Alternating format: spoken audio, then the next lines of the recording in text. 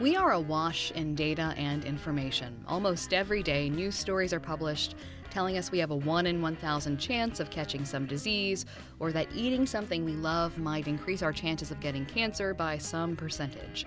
It can become overwhelming trying to understand what those numbers mean. Communicating statistical information in a clear and contextualized manner is the focus of this episode of Stats and Stories, where we explore the statistics behind the stories and the stories behind the statistics. I'm Rosemary Pennington.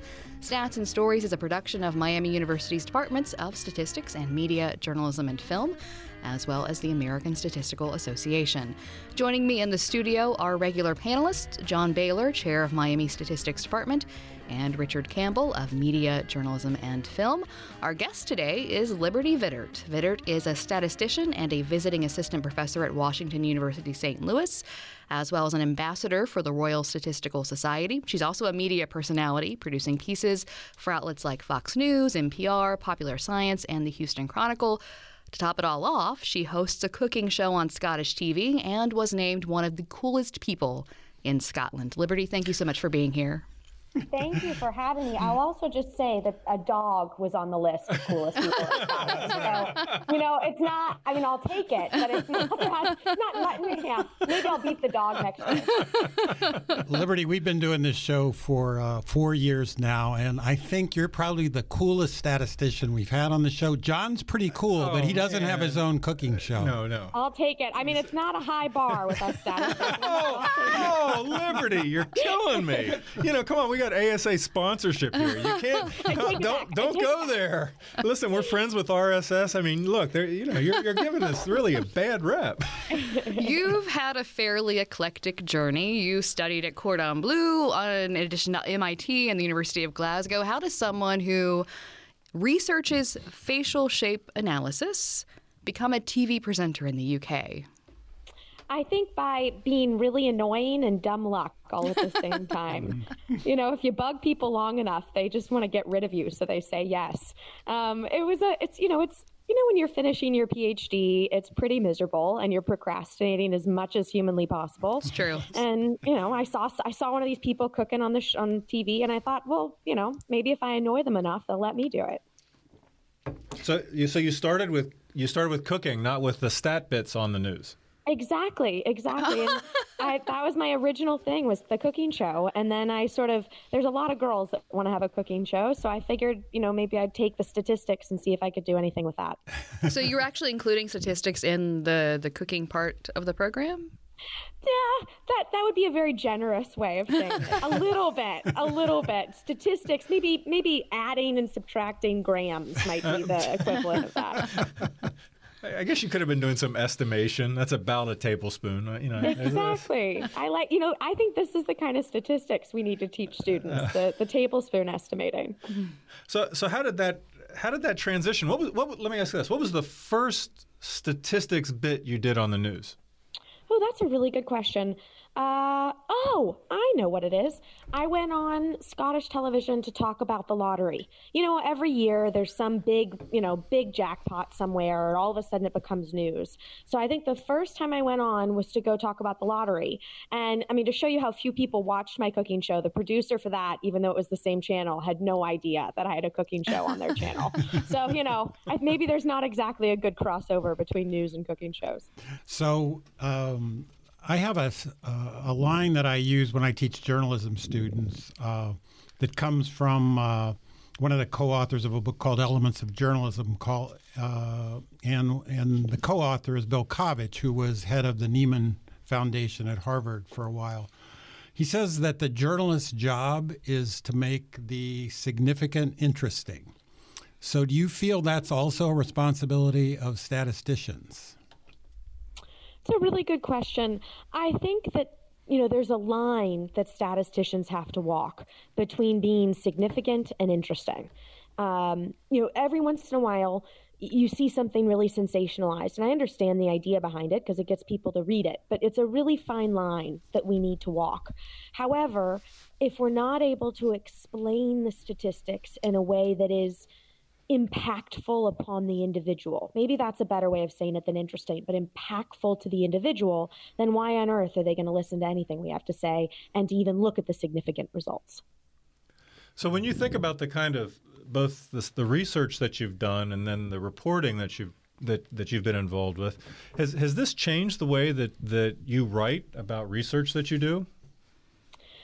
I think that my goal with writing about any research I do is, you have to be correct. That's first and foremost.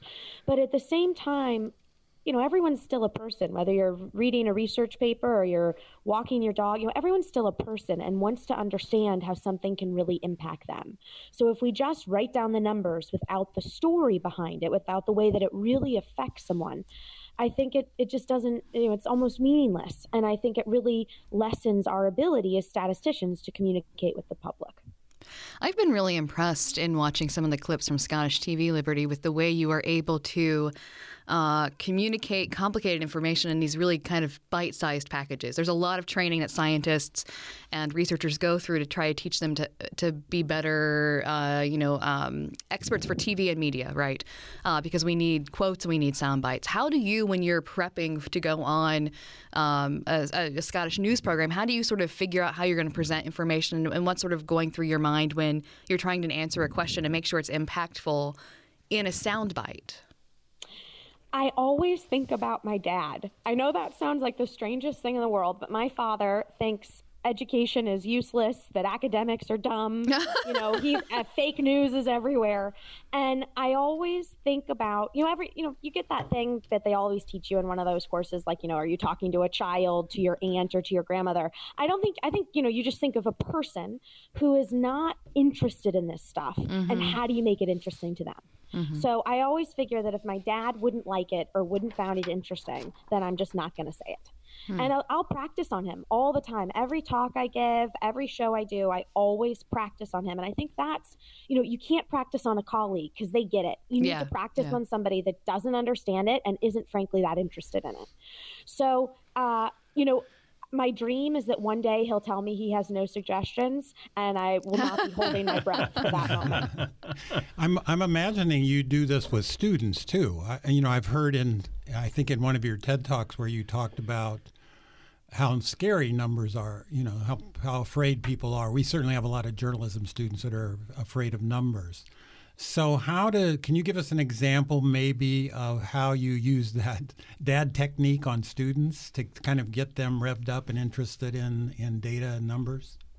Absolutely. The students are the best. They're the hardest audience. So anytime I have a new example or something interesting, I will always bring it to the students. So, every hour of lecture, I'll do one or two real life examples of misleading statistics or something that's really sort of shocking.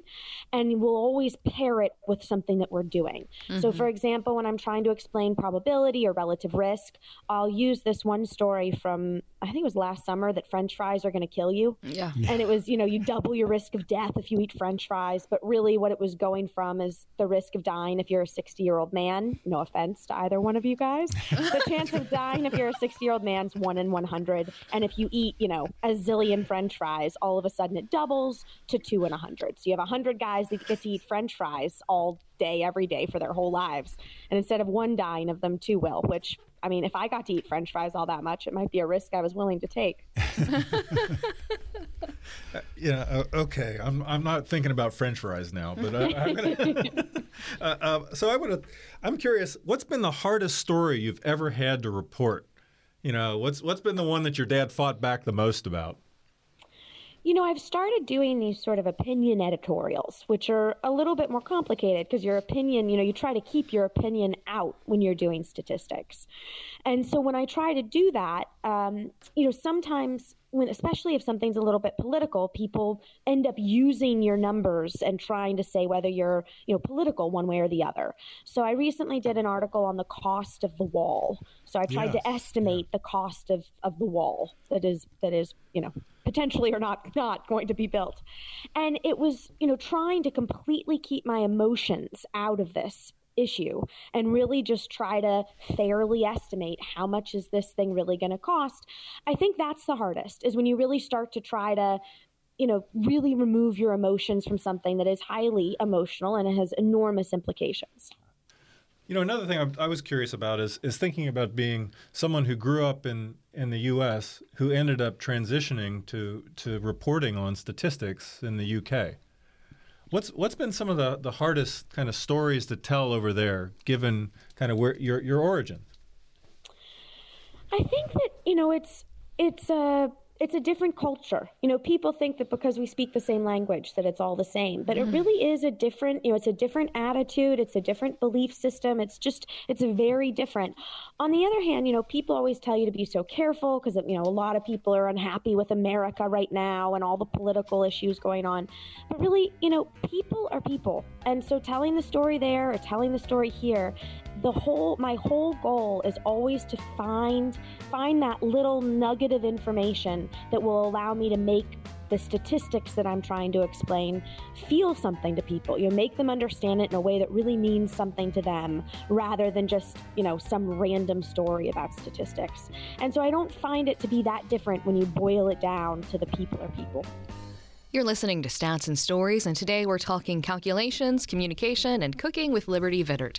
Liberty, I watched your TED Talk, and I thought it was really interesting in the issue of sort of, talking about the wrong population when we report on certain statistics. And when you're talking about that, you talk about sort of the coverage of, O.J. Simpson's trial. And then you talked about the coverage of eating the bacon sandwiches, and how, particularly with the bacon sandwiches, right, the way that story was covered was really misleading, and would mislead the audience to really understanding what that study was saying. What advice would you have for journalists who are covering complicated statistical stories to ensure that they are actually communicating what the study says and not necessarily what they think it says? Ask a statistician. That's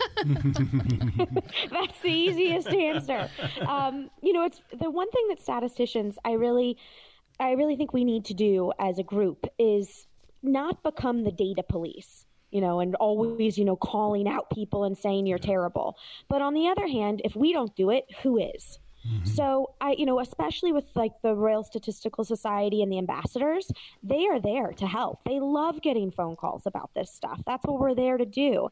And I believe the ASA has a version of that as well. And really, it's ask a statistician. If I was going to go do something on journalism that I didn't understand, I'd ask a journalist, which I do all the time. Mm-hmm. So I think really the key is to ask someone that really understands this stuff. Are there examples that you can cite of things that you see repeated by journalists, mistakes that they make that would help us in training our journalism students? I think the biggest error I see, and I see it every day, and believe me, I love Daily Mail, but the Daily Mail health section is worse about it than anyone on the planet, is this idea of relative risk versus absolute risk. Mm-hmm. This 1 in 100, you're doubling your risk of death, but really that means you only go from 1 in 100 to 2 in 100. It's that idea that if you have the risk of getting a disease is 1 in a billion, you can triple your risk, and your chance of getting that disease is still only 3 in a billion. Mm-hmm.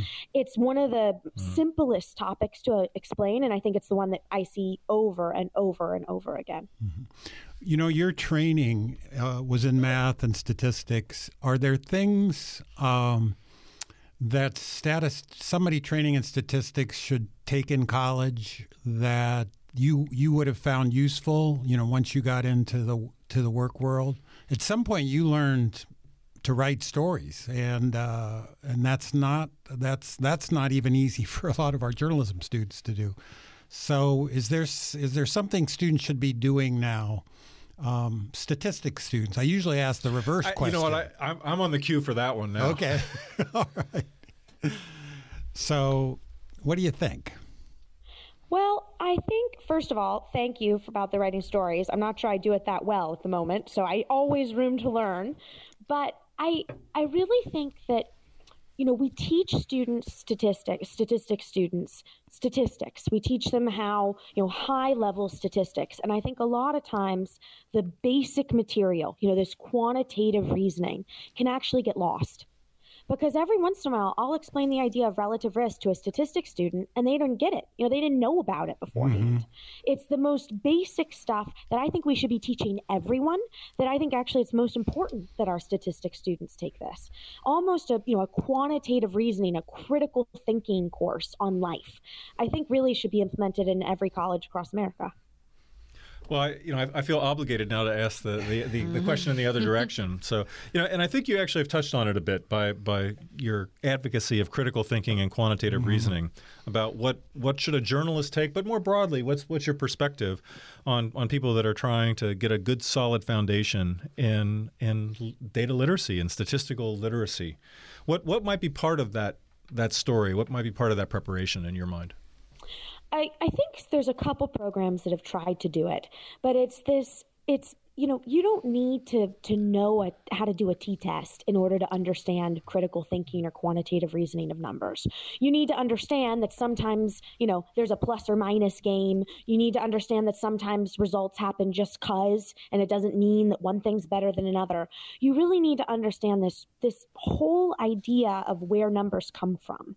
And I really think we miss that a lot. We miss that just basic understanding. It's that same idea that if you're teaching a kid to read and the kid can't learn to read, no one ever says, oh, it's okay, he doesn't need to learn to read.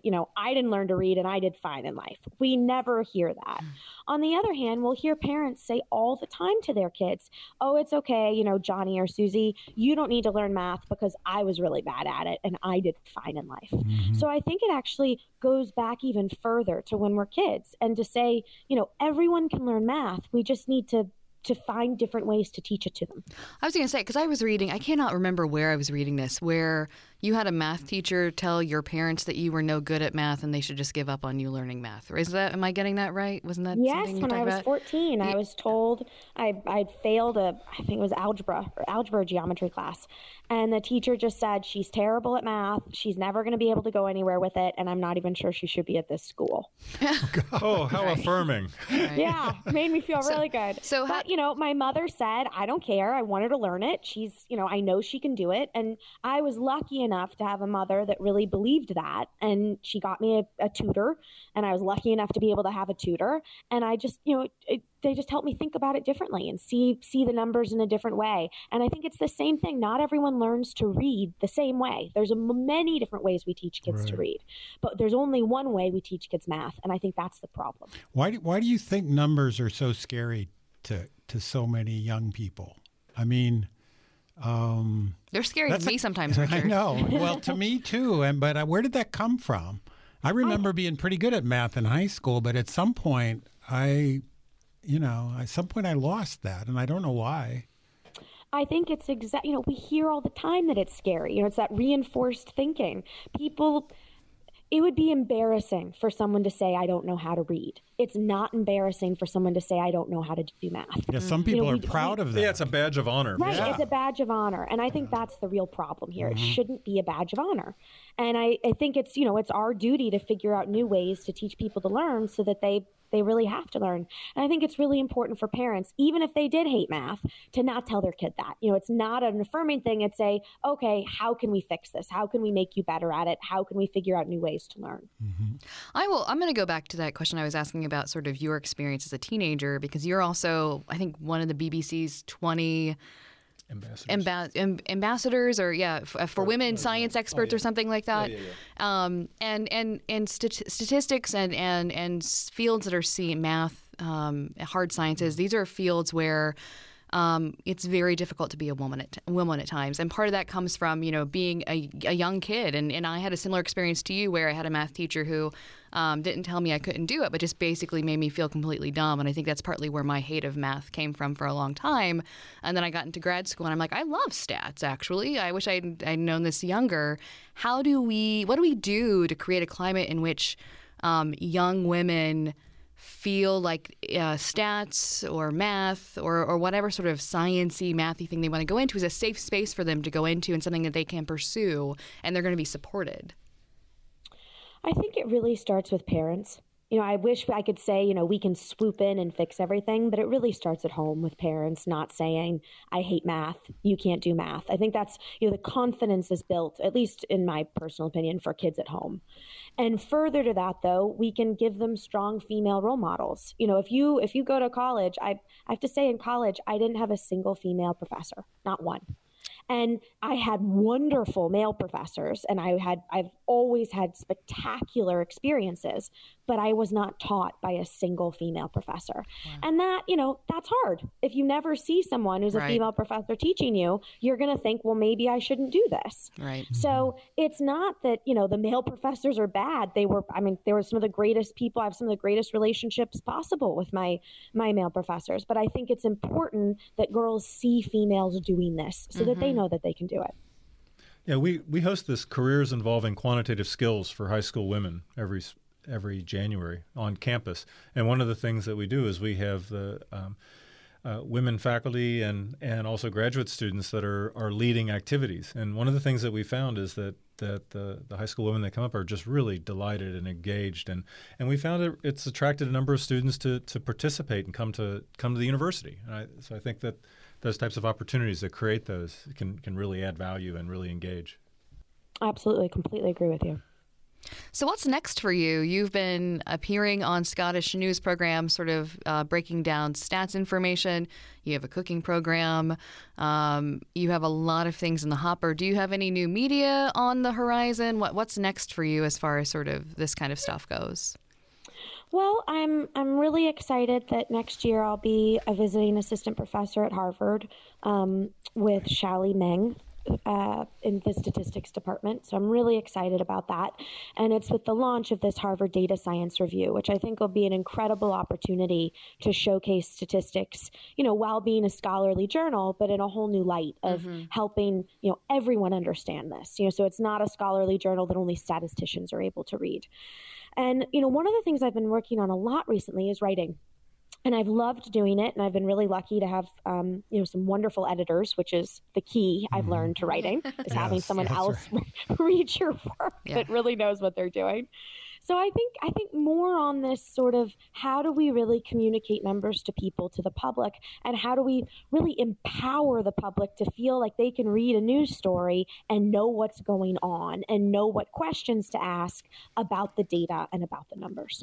Just as a quick follow-up, so this discussion of data science review and that effort is really intriguing. We're going to have Xiaoli as a guest later on in Stats and Stories. But I'm curious, what is your perspective and how do you differentiate between data science and statistics? That's something I've been asking myself because, I'll go to a dinner party and if I say I'm a statistician, there's like empty seats on either side of me. But if I say I'm a data scientist, all of a sudden I become much more interesting. And I haven't quite figured out what the difference is between the two. So I think it's a really good question. I think it's something that the statistics community is struggling with a little bit of where's the identity between statistics and data science. And, in any profession, you have different people feeling like, oh, well, if you're a statistician, that means you do methodological research or that means you do health statistics or, no one really knows. So I think one of the fabulous things about establishing this Harvard Data Science Review is really, some time. And I mean, that's really what Xiaoli's been doing is, how do we really define this discipline of data science? What does it really mean to be a data scientist versus a statistician? And I really don't think that question has been answered yet. And I think that's what's going to be so great about this is, trying to define it as a discipline. So do you feel any obligation or special responsibility? This is sort of a big picture question about the sort of anti-evidence, anti-science, the idea that, whatever you believe is true. Now, this may be connected to the whole numbers thing, but certainly in the United States, I think this sort of undercurrent of dismissing data, dismissing evidence is troubling, I think, especially for those of us who are teachers. Absolutely. I think it's a really scary time that people are dismissing evidence. On the other hand, I do think we, and I include myself in that, are partly responsible we have spent, when we publish this stuff or we have stories or press releases are sent out from our research that are really misleading. And it's, you can't expect a journalist to also be a statistician. So when some of these press releases are sent out or the research is done and the study or, whatever, I think we actually are quite culpable in a lot of our work in terms of having the public be completely confused by what's going on. When statistics are put out there, one day a glass of wine's good for you and the next it's terrible for you. What do you sort of expect the public to do? I mean, they're going to get really confused and they're going to start to dismiss the information completely. With the p-value crisis and all of this stuff going on, I think at some point we really have to take responsibility as a profession to say we're really, I hate to say it like this, but we're going to sort of police the data much more strongly than we are now. Well, I'm going to push back a little bit on that, just with the idea that, some of the issue of headlines and the research that you're describing is not necessarily something that a statistician would have control on, Liberty. A lot of times that's going to be embargoed by journals and then pushed out because of the interest in the headline it generates. And so I don't know that there is necessarily a way for the stat community to help with that filtering. I mean, we can advocate and we can certainly do what we can. I think that some of the leadership of organizations like the American Statistical Association to jump into the p-values concern of malpractice is an example of the stat world trying to weigh in. But when you think about things like the your bacon story or your French fry story, the stat part was probably a pretty small part of what led to that being pushed out, don't you think? I completely agree with you. And I think a lot of the work that's already being done is incredible. And I think we just need to do more of it. I do think that there are times where we, and that also, but that includes that. That includes us saying, wait a minute, this is ridiculous. It includes more people coming out and saying, this is ridiculous. We can't do this. And it comes into saying that when you're writing a paper with, a doctor or whoever, saying that I want something at the bottom of that paper that says this is explaining what the significance means and explaining where these things come from. But absolutely, I think the ASA and the RSS are doing everything they know how to. I just think that we need to keep doing more and we have to keep pushing forward because I just don't see who else is going to do it if we don't. Yeah, amen. That's all the time we have for our conversation today, Liberty. Thank you so much for being here. Thank you. Stats and Stories is a partnership between Miami University's Departments of Statistics and Media, Journalism, and Film and the American Statistical Association. You can follow us on Twitter, Apple Podcast, or other places you find podcasts. If you'd like to share your thoughts on the program, send your email to statsandstories@miamioh.edu or check us out at statsandstories.net. And be sure to listen for future editions of Stats and Stories where we discuss the statistics behind the stories and the stories behind the statistics.